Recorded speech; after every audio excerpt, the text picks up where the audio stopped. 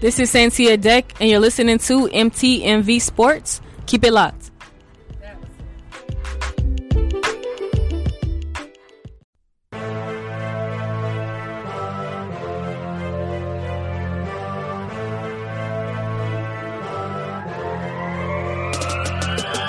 Welcome back, everybody, to another episode of the Jay Stevens Podcast. This is episode number 95, dedicated to a man who won the 1995 U.S. Open and Wimbledon Championships, Mr. Pete Sampras. And as always, thank you for listening and downloading to another episode of the podcast. On today's episode, we have Mr. Cody Gwynn coming on, helping me recap The Last Dance. And when I was thinking about who to have on as a guest that would be knowledgeable and that would have a lot of fun here on the podcast recapping The Last Dance, Cody Gwynn was the first name that came to my mind. Cody and I had so much fun recording that we had to split our conversation up into two separate episodes. Him and I recorded less than 24 hours after The Last Dance ended, so it was fresh on our mind. We recorded on Monday, May the 18th. So part 1 will be today of our conversation. Part 2 of our conversation will be on May the 25th. The next episode coming up on Monday, which happens to be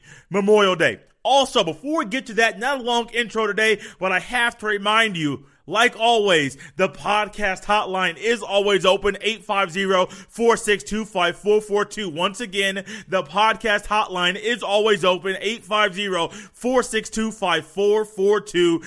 Give it a call. Let your voice be heard.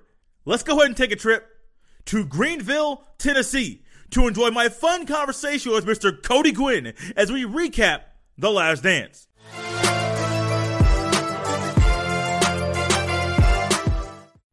Hey, Cody, welcome back to the podcast. Hey, Jay, how's it going, man? Pretty good, pretty good. How was your family and things going with everything going on with COVID-19? Been good. In terms of work life, obviously, I've not had too much to talk about. I've really had to struggle to find sporting events to talk about, so I've definitely went a few new paths, learned about a lot new things. But in terms of local and family life, everything's been real good. I'm actually, I guess, someone who's I found out I've been living quarantine life for the past 4 or 5 years. So not too much to change for me. Doesn't seem like it. No. Doesn't seem like it. Did your family watch The Last Dance with you? My wife did. My wife was she's become me and my wife are both big documentary people. So we can really watch documentaries about pretty much anything. So, I don't think when we first met, she was really a big sports fan, but through documentaries and different things, she's become one. So now all of a sudden she's a big Michael Jordan fan too. So yeah, she watched all of it with me. Nice. So she watched like all 10 episodes every single night, every Sunday night. It was kind of like a little date night for you guys. Yeah, even stayed up way past their bedtime each night to watch it. I love it. I love that. What were your thoughts, like general observation after watching everything, after all 10 episodes? What was kind of your thought about the whole documentary, docuseries, things like that? Honestly, and again, I've watched a ton. I love documentaries, even if it's stuff that I'm not really interested in. It's always cool to get an inside things, especially when it's almost like documentaries where you get to hear so many different people's opinions. I thought it was one of the most well put together things I've ever watched. And for someone who obviously grew up idolizing Michael Jordan, but not so much in terms of getting to watch him play live. By the time I really started watching basketball on a nightly basis, he was a Washington Wizard. So, I just didn't really have that full feel of how good he was and how good Chicago was. So I've done a lot of research over the years and, pretty much felt like I grew up with it. But then getting to watch this really has a whole new spin on, with the day and age of social media, you always sit back and think, well, there wasn't drama back in the day. And obviously that was not true. Not at all.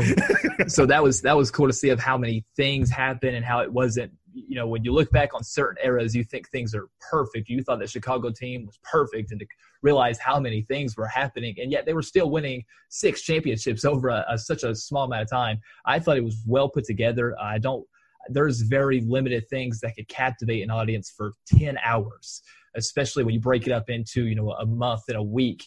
And I felt like it was one of those things where every time it ended, I felt myself wanting more, even to episode 10. I'm so ready for Wednesday to get to watch, the rebroadcast of Game 6. Because, again, I actually think I watched that, but I don't remember it, and I didn't, follow it. So I'm so excited to actually watch a good 90s basketball game in its entirety. because that'll be something new to me and something definitely new to my wife who's never watched. She's only seen the new age of basketball, so she's going to be blown away by watching defense in a basketball game, I'm sure.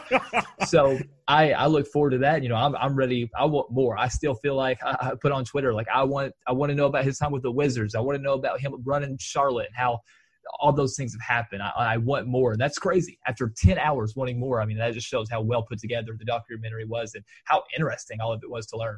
Oh, very interesting, very insightful. We got a lot of information. But I think one thing that when I was thinking about this after watching last night's episode 9 and 10, they talked about Jerry Krause in such a negative light, but he doesn't get credit for orchestrating 2 3-peats. And if you look at the three-peat, the first three-peat, 91 and 93, and then going from 96, 97, 98, even though he had bad people skills, even though he wasn't a personable person, even though, Cody, he wasn't a guy that you would want to hang out with and have a drink with or go to a game with or just hang out and invite him over to your house because he had horrible people skills, that man, when it came to being a general manager and orchestrating a team, Cody, he did that in a phenomenal way.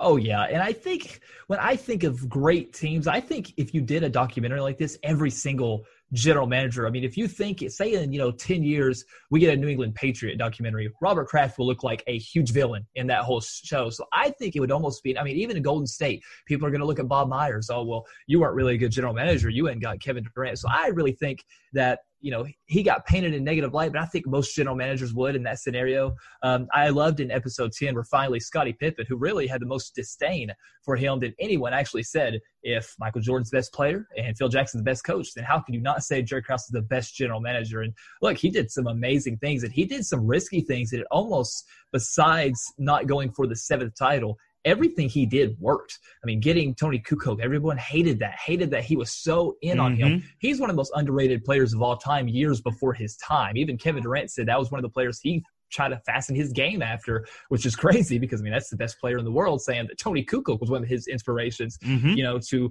flip Will Perdue and make that Dennis Rodman. Such a massive change. And to recognize when players didn't fit. And that's the biggest thing in basketball, especially back in the early days. Even when you look at San Antonio didn't have a great group of players, but it was just puzzle pieces that fit. And with Chicago, they were puzzle pieces that fit. You wonder, if Scottie Pippen was on another team, how good would he have been looked at in the same light? Would he be better? Would he be worse? Same thing with any of those players. Dennis Rodman, played so well in that 97-98 season, played less than 50 games in the next 2 seasons and was done with the NBA. Nobody else would have him. And he wasn't really out of his prime. So, I mean, I think Jerry Krause, I agree with what Scottie Pippen said, that in terms of being one of the best general managers of all time, I think you got to give him credit. It's a shame he didn't go into the Hall of Fame sooner when he was still alive, because I think a lot of that was that he rubbed everybody the wrong way, especially people in the hierarchy along with him.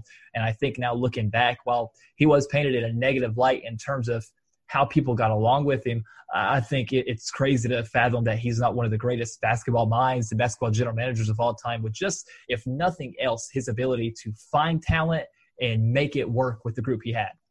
Correct. And I think when thinking about Jerry Krause, people think, oh, he found Michael Jordan. He didn't find Michael Jordan. Jordan was already there before Jerry Krause got the job. But when Jordan and the team, my personal feelings here, I don't like the way that he courted Phil Jackson to take over for Doug Collins. I don't like the way that he courted Tim Floyd to take over for Phil Jackson.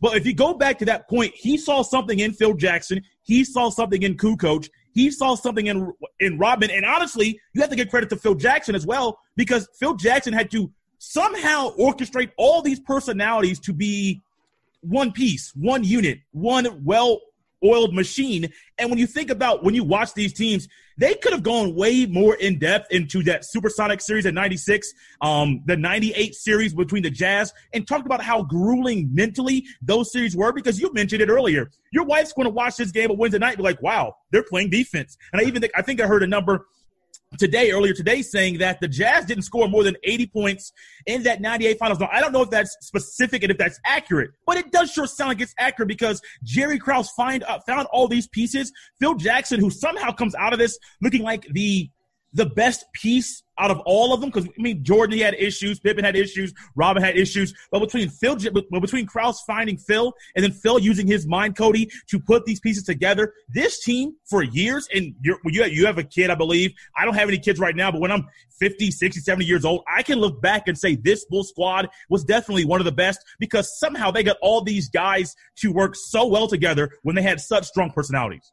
Yeah, and that's what a dynasty is pieces of the puzzle. And so many people nowadays, we see so many one and done championships because you have great players especially in basketball nowadays.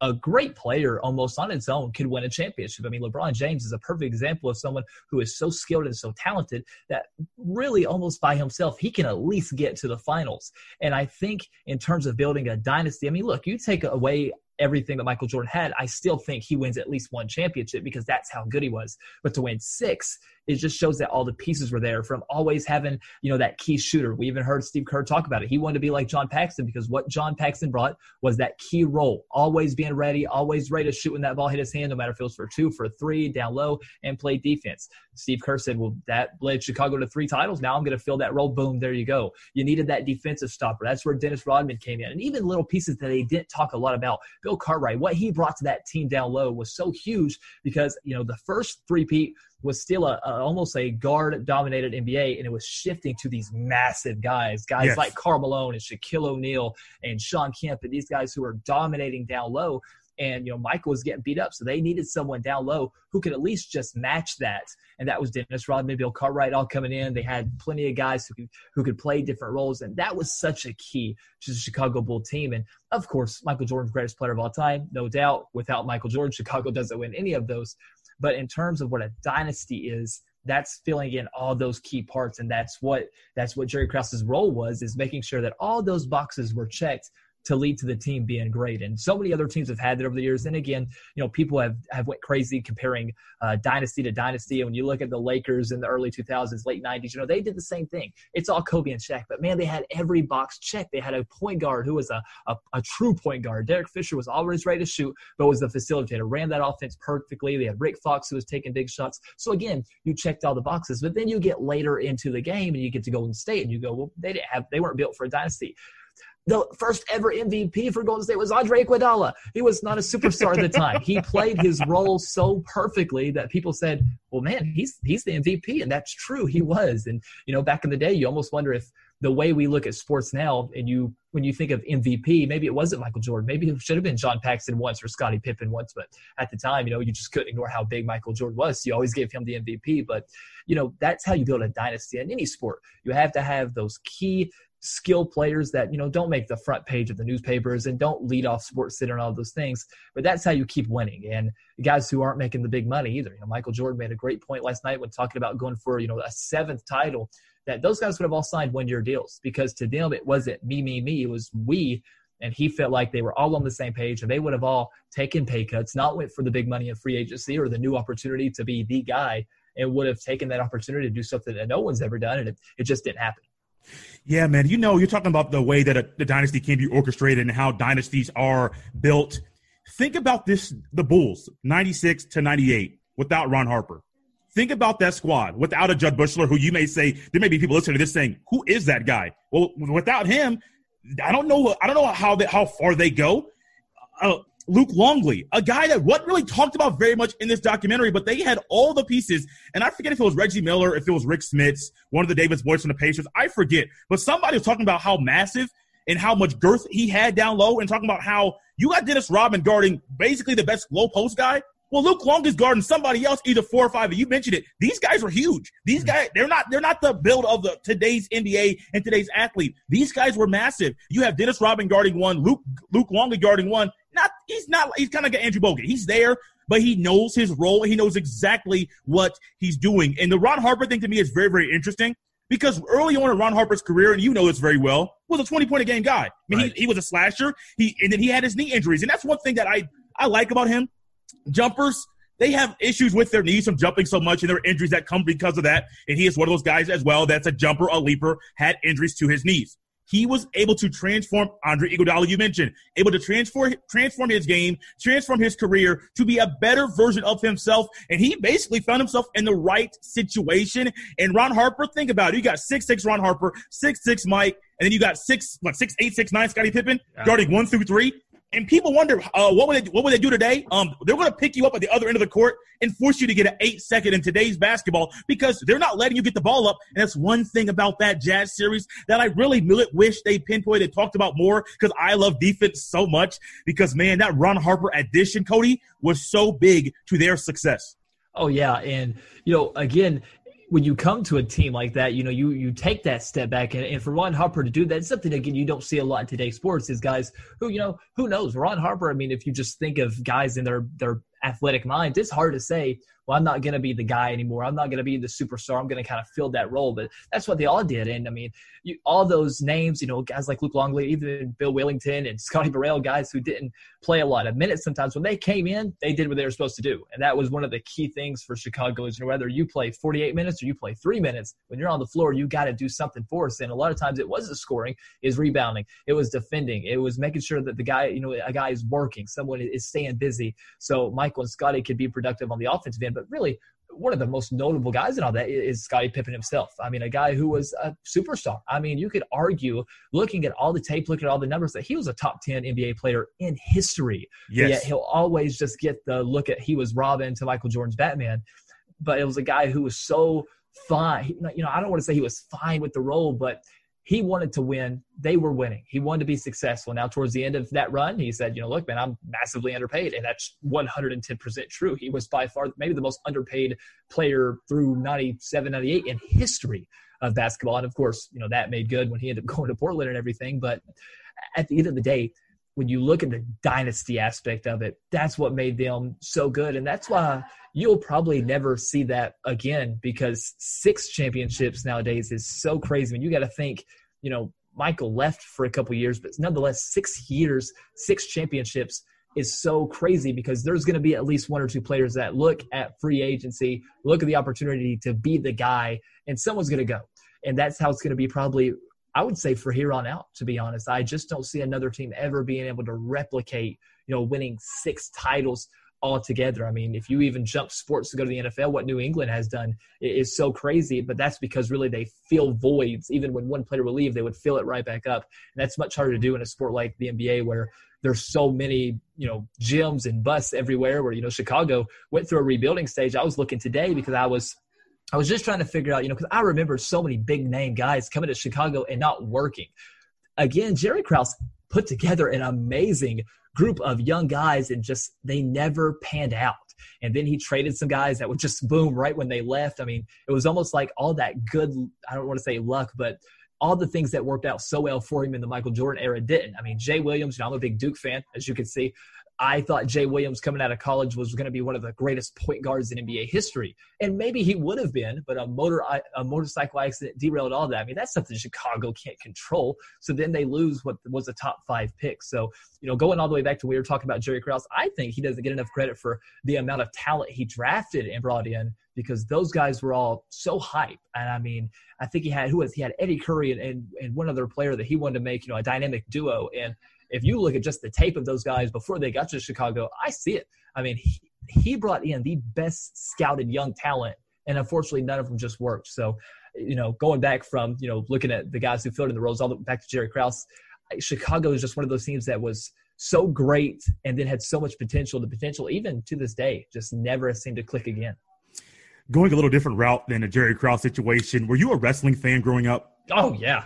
So do you remember the NWO situation where Dennis Rodman went in and left after Game 3 to go hang out with Hulk Hogan? Do you remember that? I remember, and I even remember ordering the pay-per-view because I was so hyped to see Dennis Rodman and Karl Malone wrestle because what they were building was a tag team main event. I don't remember what pay-per-view it was. I was a big wrestling fan, by the way. I mean, a big one. And I had a feeling you were. Yeah, and I remember they were building towards like a pay-per-view, and it was Hollywood Hogan and Diamond Dallas Page, and they each got one partner. And, of course, Hogan went Dennis Rodman. So it was a secret because, Karl Malone was not running around in Las Vegas during the finals. He was focused. But right after the finals ended, Karl Malone ended up being the secret partner of Diamond Dallas Page. So them two actually got in the ring together, which is crazy because, you see them actually falling down to the floor and playfully kind of going back and forth during the finals. And they end up sort of wrestling each other at the pay-per-view. So, yeah, I remember that vividly because that was that was a crazy moment. He came out years before that with the NWO, or a year before that with the NWO in Chicago, and that was crazy. But no one expected to see him during the finals, not even his teammates and his coach. So let's think about this now. I'm comparing, not trying to compare. Let me take that away. Trying to view what that situation was, the NWO, Hulk Hogan. Oh, game 3, I'm not going to be there. I have something to do the very next day. It's away for the team during the finals. Imagine that happening today. Oh, I got it I don't know. Okay, I'll give you a great example. The Warriors and Cavs, you can pick any year that they played against each other. Draymond Green says, I'm going to be away. I got an appearance. Y'all don't know about it. I show up. After it all happens, after y'all see me on TV, or after y'all figure out where I was, social media, TMZ nowadays, man, it's crazy. They're going to find you somewhere. Imagine that happening today. Please, in your own words, explain how you think that would be viewed by the public. By the public? Oh, I know. You would get flamed. You would get absolutely flamed, which, Dennis Rodman did too. There wasn't social media, but I guess at the time, newspapers and ESPN and stuff, they flamed him for it. At the end of the day, though, the way you really look at it is it in the finals? And, sometimes when I think about this, I put myself in a coach's, a general manager's mindset where, what do you do? Do you take a guy who is so productive and so important to your success and go, yeah, you can't do that? Or do you say, well, he came back from Las Vegas, but oh my goodness, he had a plus 22 plus and positive and negative effect on the team. So I don't even know. Now in terms of media, oh man, it would be crazy, especially if it was a player that was controversial like Dennis Rodman was, and it would not go over well today in the social media age. And again, you couldn't really sneak off. Dennis Rodman snuck off in a way because no one knew it was happening until he was there. Right. Nowadays, that would be a lot harder to do because all it would take was one person to spot you and go, hey, there's so-and-so. What are they doing here? So it would not be perceived well by the media. You wonder how an NBA team would handle that. But I'm sure nowadays contracts and stuff are a lot different where you are obligated to not do anything extraordinary. I know in terms of appearances and going back to wrestling, there's been tons of athletes who've made appearances on pro wrestling over the past or even in mixed martial arts shows, but they're not allowed to do anything. They're not even allowed to do an interview because per their contract, if you're in season, you can't do anything without it being fully approved by your team, your general manager. So I'm sure that might even be like a Dennis Rodman claim in the contract where everyone has that now if you're probably anybody. So I'm sure the contracts were a lot simpler where as long as you were at the game, we're okay. Yeah, this team, it's been very interesting for people. I think you and I are the same age, but people that are younger than us, the 15, the 20, maybe even 25-year-old middle-aged adults or mid-20 adults that didn't get to see Michael Jordan, didn't get to watch Michael Jordan, didn't get to know anything about this Bull squad, and all they know is Kobe and LeBron. Not anything against those two guys, Kobe in his own right, LeBron in his own right. Very, very talented, once-in-a-lifetime generational type of talents. But Michael Jordan is different. How do you think that the younger people, especially, gosh, you got probably kids 10, 8, 9 years old, dad letting them stay up. Hey, come watch this. Y'all going to learn something tonight. Y'all going to learn about the best player of all time, and dad's going to go off about Mike.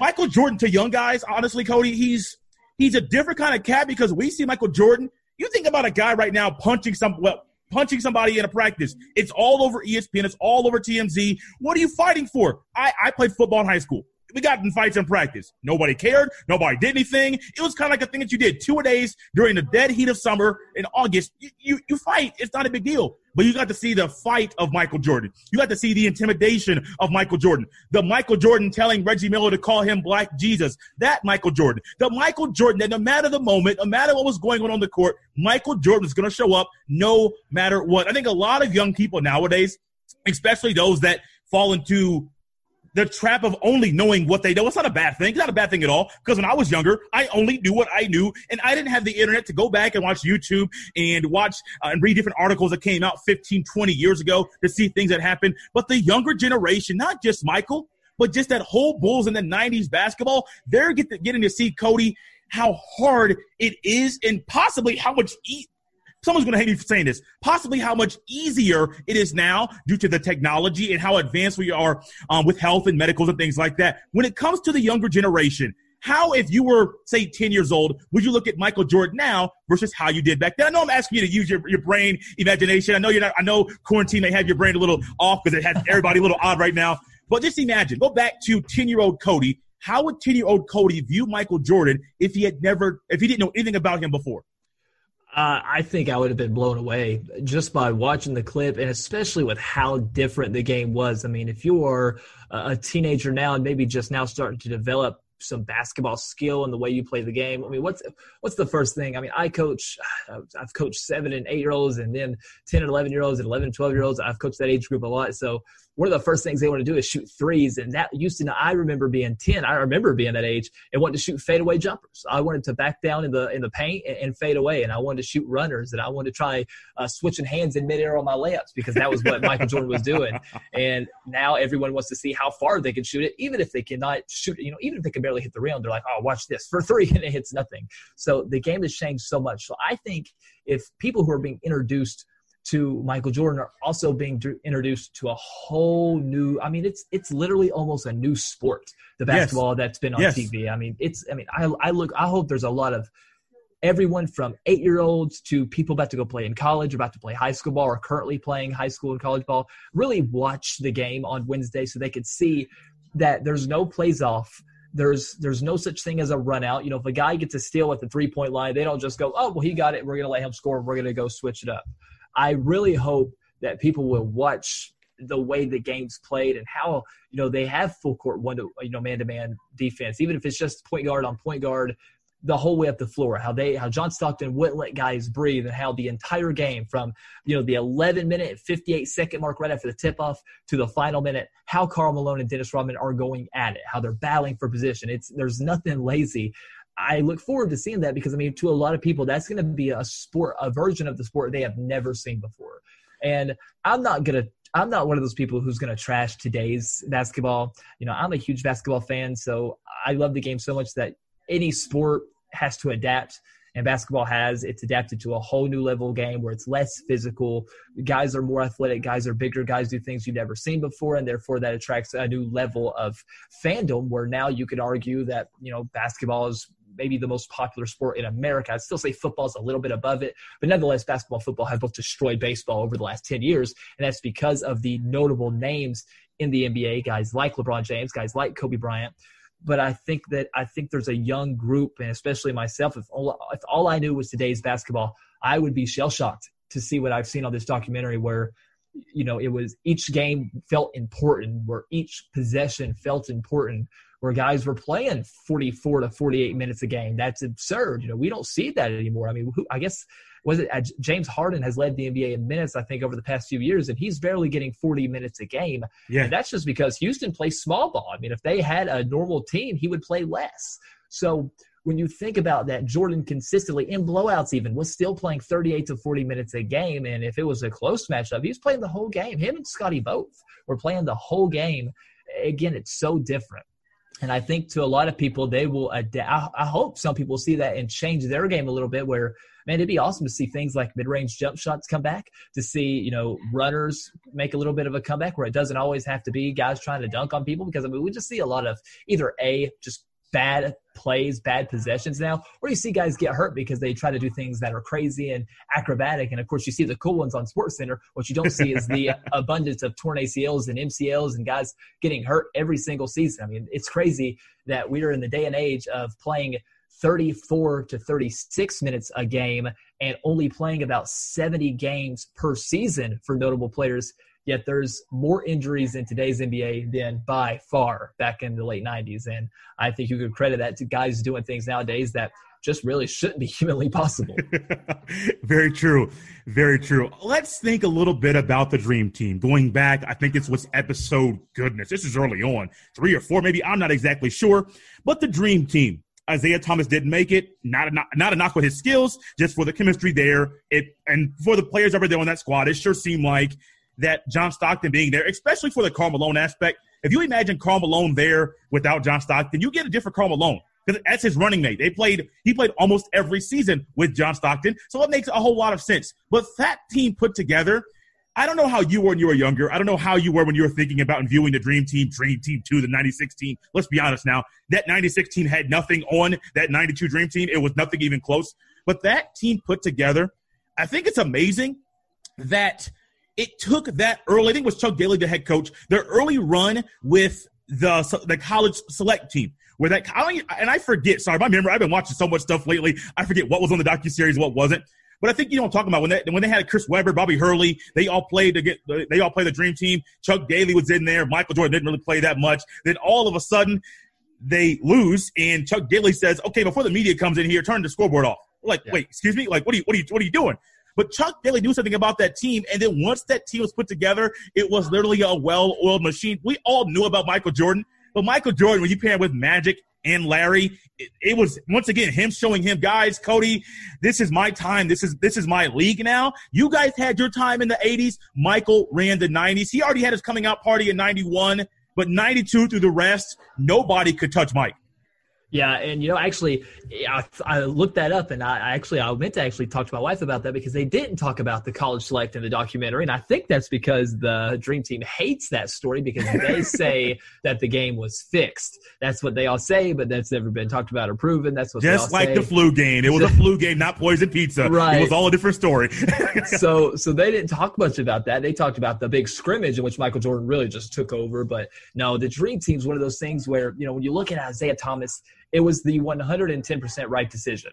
The team camaraderie, the team chemistry, it was already on shaky ground to begin because everyone was so competitive.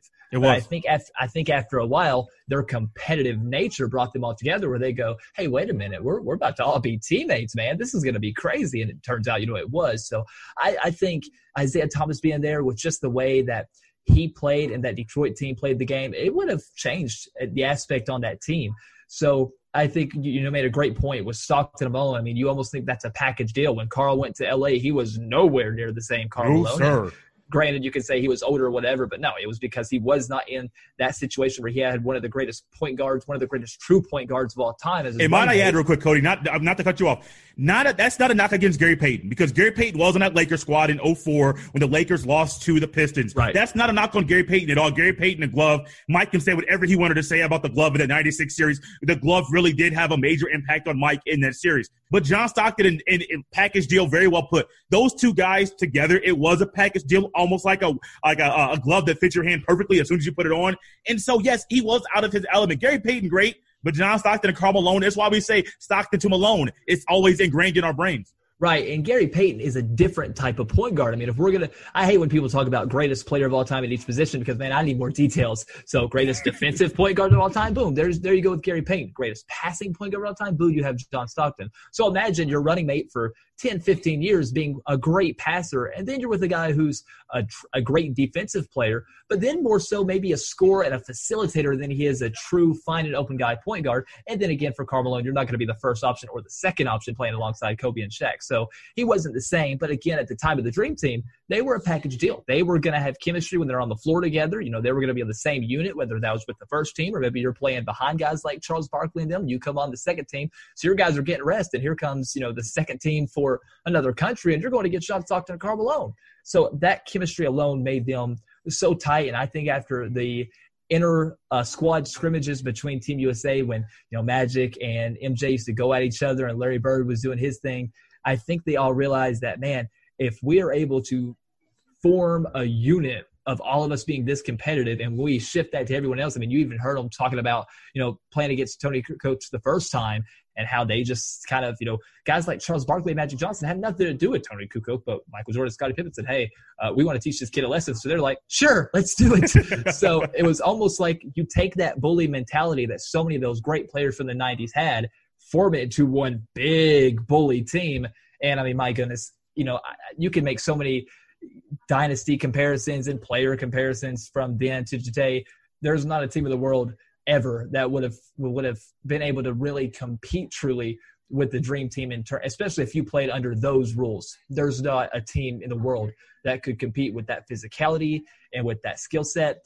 And at the end of the day, with that competitiveness, with that group of guys, it would have taken something amazing to really throw them off their game. It would have taken something amazing. And I love that not just that team was put together at that time.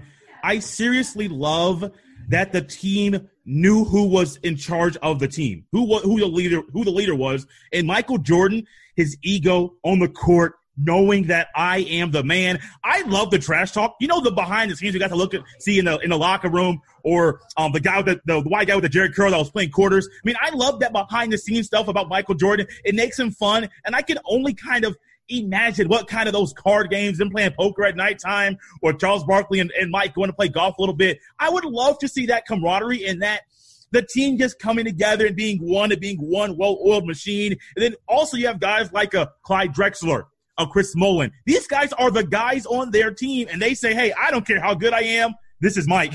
This is Mike's team. And another thing about that summer that's very, very interesting, I know I'm going a little bit away from basketball now, but let's give Mike some credit. He knew that it was going to be time for him to leave basketball before he left basketball. And so in the summer of 92, before that Olympics, he went to his trainer and said, hey, I need to get my body ready for baseball. He's like, hold on, Mike, you're playing basketball. You have the Olympics coming up. What do you mean you're going to train for a different sport? Well, Mike was always looking ahead. People marvel about guys right now looking ahead, looking to the future. Mike had the foresight. Mike's like, hey, I know I'm going to connect for a three-peat. I know it's a little bit different. I can't really leave now. I can't really leave basketball now because the Olympics is here. I know I have to wait a little bit. But Mike had the foresight and the ability to look ahead and say, hey, I know coming up, it's going to be very, very soon. I'm going to be leaving basketball. I am mentally worn down. I am 29 years old. Mike retired for the first time at 30. And when he retired, he already had his next act lined up. And I'm like, hey, Mike, man, transfer some of that to us right now, some of the younger people, because we look at some of the guys now that retire.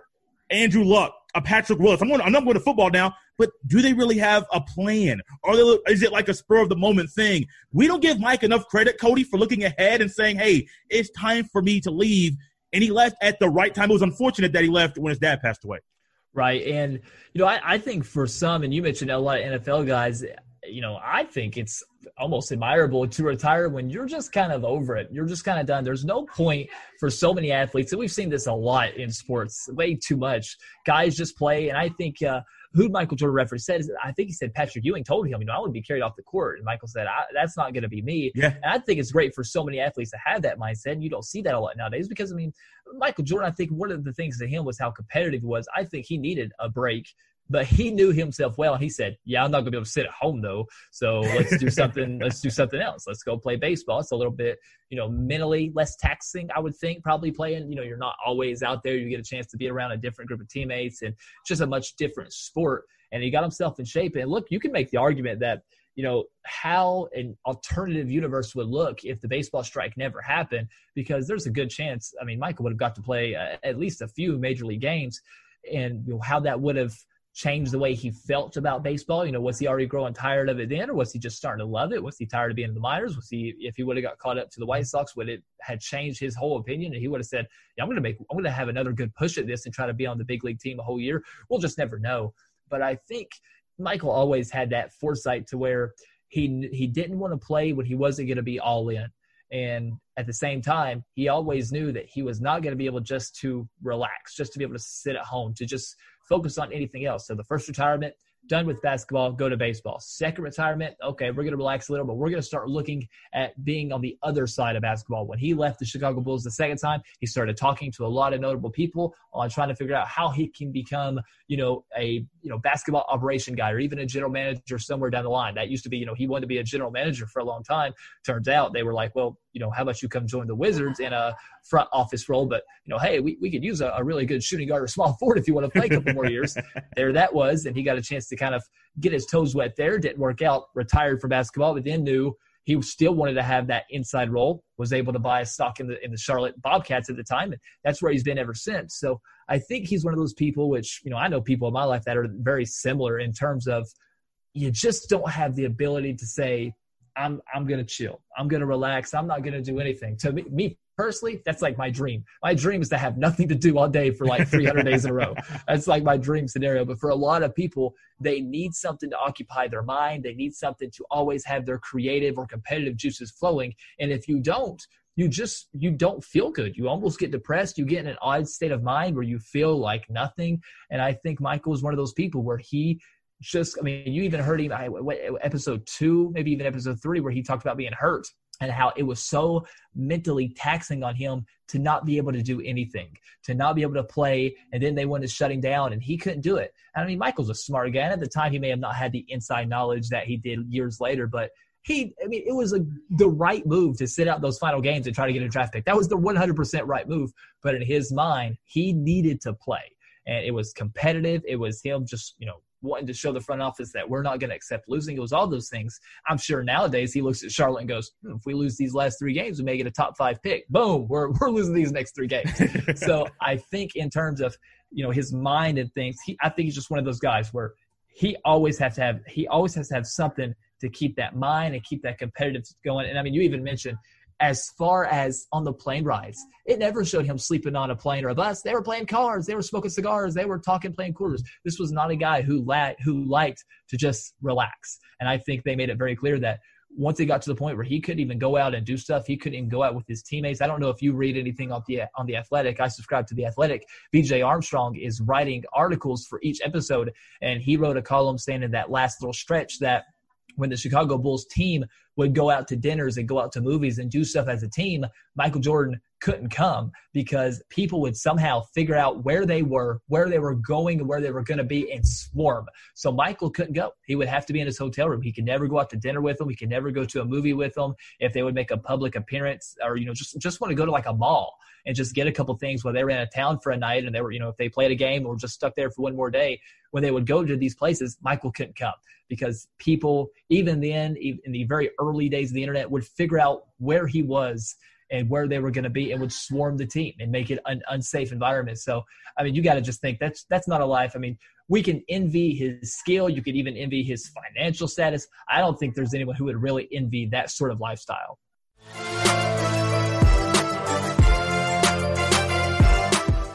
Man, oh man, that, my friend, was a lot of fun. Come back on Monday, May the 25th, which happens to be my dad's birthday. Happy early birthday, Dad. And for all of you jokesters out there that love to joke around, because Jay loves to joke around as well. No, this is not my opportunity to say happy birthday to my dad and not say it to him on his birthday. I will say it to him on his birthday. Monday is Memorial Day. It is the first time on Memorial Day I will not have to work in possibly 3 years. So Memorial Day, my dad's birthday, part 2 of our conversation, the one that Cody and I had, it's on the same day, so it's a great day, a great time, a great weekend, a 3-day weekend. Looking forward to it. I know a lot of us are looking forward to it. Hey, let's enjoy this extra time with our family because we don't know how much time we have with our loved ones here on God's green earth. Once again, come back Monday. Part 2 of the conversation that Cody and I had recapping The Last Dance will come out Monday, May 25th on Memorial Day. Thank you for listening to the episode of the Jay Stevens Podcast. As always, you can follow me on Twitter at JStevens07. If you are not on Twitter and you would love to connect with the podcast, send your emails to jstevenspod@gmail.com. Remember to always subscribe, rate, and review.